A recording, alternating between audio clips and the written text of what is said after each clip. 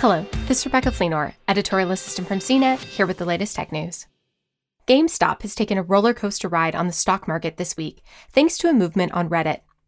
The spike in share prices caused some investing services and apps, including Robinhood, to restrict the trading of GameStop stock. This caused a backlash among users, and now some members of Congress are taking notice. Representative Alexandria Ocasio-Cortez, a Democrat from New York, and Senator Ted Cruz, a Republican from Texas, were in agreement that there should be a hearing on Robinhood's decision to restrict the trading of GameStop, AMC, and other stocks.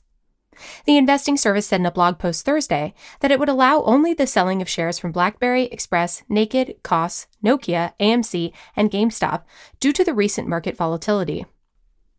"This is unacceptable," AOC tweeted Thursday. "We now need to know more about Robinhood's decision to block retail investors from purchasing stock while hedge funds are freely able to trade the stock as they see fit. As a member of the Financial Services Committee, I support a hearing if necessary." Robinhood had no comment on the tweets from the members of Congress.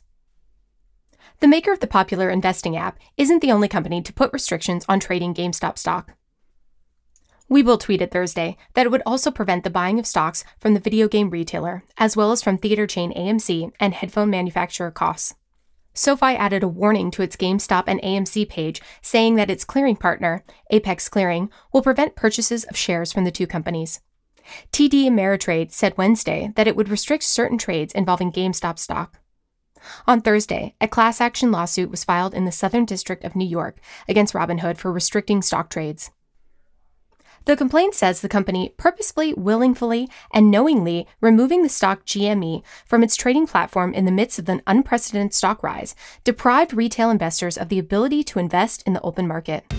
For more of the latest tech news, visit cnet.com.